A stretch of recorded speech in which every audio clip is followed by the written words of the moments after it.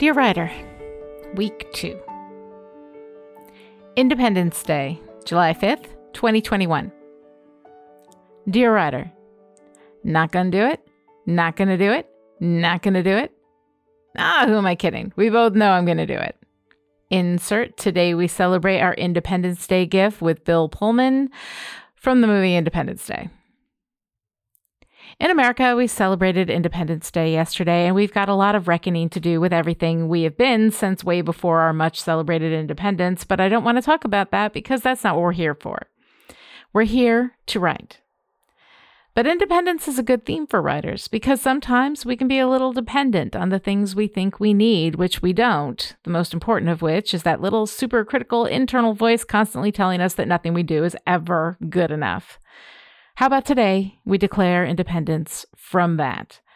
Because we think that we need that critical voice or everything we ever do will be bad, bad, bad. But A, that's not true. And B, let's maybe put the laser of our critical eye to that idea for a hot moment. Why is it your job to be so goddamn exceptional all the time? Why do you always have to be the best or it's not good enough? There is a lot of daylight between those two ideas, love, and it is fun daylight. You will be shocked how fun it is. So today, how about you declare your independence of the requirement that you always be excellent at everything? Allow yourself to live in the vulnerability of not doing everything so fucking great all the time. And then take a moment of silence to sit with that idea and see how it feels. Does it feel as liberating to you as it does to me? Footnote, terrifying and liberating are not mutually exclusive. I bet it does. Everything, L.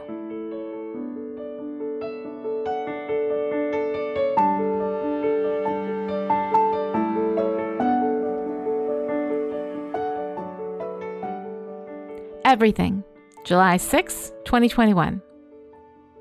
Dear Writer, I have a problem with letter closings. They're essentially disingenuous, at least to me. Yours always.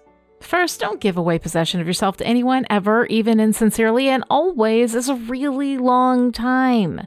Be very, very sparing with your alwayses. Sincerely. I should hope so. Also, sounds cold. Best. Oh, please. Best is the bless your heart of correspondence. It's what you say when you don't care enough to say, now off you fuck. So as I was pondering the sign-off for these letters to you, I thought about one of my go-to lines about storytelling. Story is power, and we don't leave power on the table. I like that. It's true and catchy. Awesome. But then, when I was thinking about these letters, I thought, don't leave power on the table. Don't leave anything on the table. For decades, I've been doing 12 things at a time, all of them half-assed. It started when the kids were small and just snowballed from there because there was never enough time or enough energy or enough money. I had to do 12 things at once because one at once just wouldn't cut it. Except writing. When I write, I am whole-assed, to extend an awkward metaphor. I am focused. During those times, all the shattered and scattered parts of me pull together and live in the act of writing. Even when I'm writing crap. I leave nothing on the table. I write with everything, L.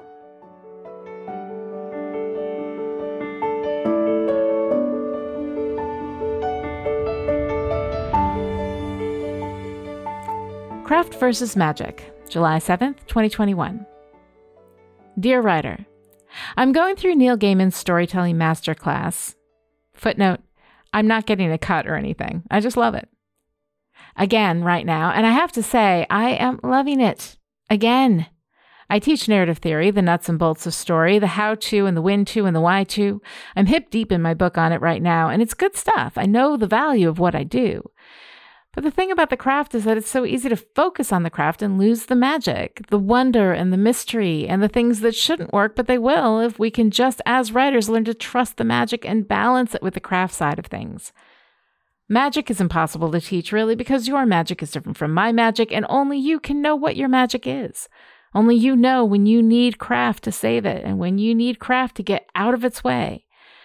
I teach craft, and try to encourage magic, and there's no better way to encourage magic than Neil's masterclass, which makes me feel almost giggly with excitement when I revisit it. Highly recommended. Everything, L.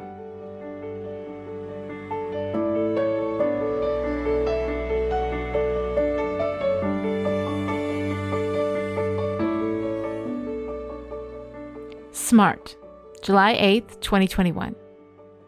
Dear Writer, in this week's episode of Endless, the Sandman podcast I do with writer and DC Comics editor Elisa Whitney, Quits lit up my brain in the middle of the podcast when she quoted Neil Gaiman as saying, "The smarter you think your audience is, the smarter they'll think you are." Writer, I love this. It not just elevates our readers, who deserve it after decades of being constantly maligned and underestimated by the lowest common denominator theory of entertainment, but it also liberates us as writers. We don't need to explain everything. As a matter of fact, we should explain as little as possible. Footnote: don't worry, your beta readers will tell you if something needs clarifying. As Gaiman says, according to Quits, let the reader make the connection. Not only does it start your relationship with your reader off on a solid footing, it makes your reader your partner, not your charge. You are in this together. Everything, L.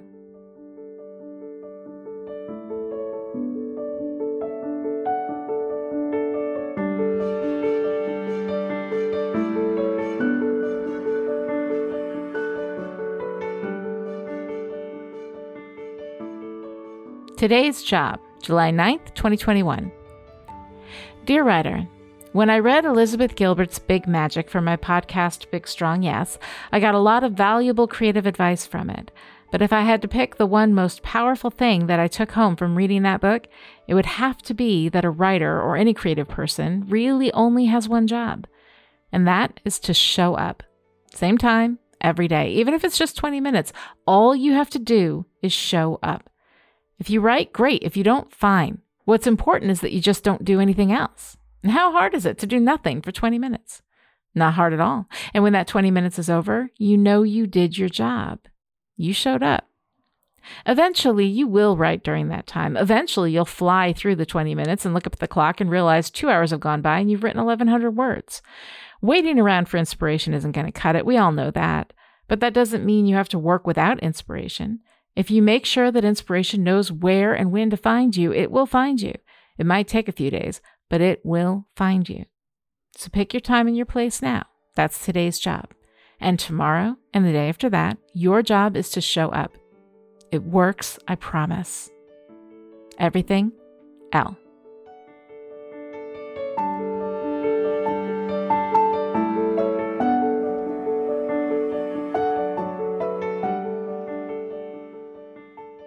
What's your favorite part? July 10th, 2021. Dear Writer, if you've listened to my podcasts, you may know my What's Your Favorite Part story. Basically, it boils down to my eldest at 12 asking me to read a story, and when I started giving critical feedback, she simply said, "No, I just want to know your favorite part." For many reasons, I found this to be a brilliant response, and ever since, I've used the favorite part question at the end of every podcast. I ask it when I'm interviewing someone, or sometimes just when conversation lags. What's your favorite part is truly a magic question. Then, last week, when I wasn't sure about how I was going to get back into reading again, writer Melissa commented on the Dear Writer website and told me that she got back into reading by picking up her favorite books and reading only her favorite part, then moving on to the next one. It was an easy way to get back into the habit, and then once the habit was formed, it was easier to read other things. Writer, I am telling you, my whole brain lit up. Such brilliant advice, and it's working. I'm pulling out my favorite quotes from my favorite scenes and my favorite books as I go, and it's just been so much fun. One of the books I'm going back to is The Last Smile in Center City by Luke Arnold, a favorite fantasy/detective novel in which the world building is so intricate and beautiful that I always find myself excited when I start reading it. I'm also going to hit up the "You must allow to tell me how ardently I admire and love you" scene from Pride and Prejudice, Claire and Jamie at the Stone Circle from Outlander, and "He loves you all he can, but he can't love you very much" from Jennifer Crusie and Bob Mayer's Wild Ride, which honestly might be my favorite Crusie novel. Just the idea of reading all of this makes me excited, and I'm so grateful for the brilliant suggestion from Melissa. The more I read, the more inspired I get to write, but I have to say, I'm more than a little nervous about doing Nano again this year. Writer, I haven't written for real in so long, and I'm not sure what to write. I don't think I'm a romance writer anymore, or at least not the way I was. As you can tell by my favorite scenes above, I'm still drawn to love stories, which are different from romances. Love stories are just about two people who love each other. Whether that's romantic love or not is really immaterial. I love Aziraphale and Crowley's story in Good Omens, although I think there's an argument to be made that this is romantic. I love Paula and Rebecca's love story in Crazy Ex-Girlfriend, Meredith and Christina's love story in Grey's Anatomy, and I think I may want to write darker than I have in the past. Still funny, but dark, with a love story. Aside from that, I have no idea what I'm going to do. But first things first, reading. Reading is the gateway to writing. If you came to me and asked, I can't get started writing, I would tell you to read. So here I am, taking my own advice, and writer Melissa's. Everything, Elle.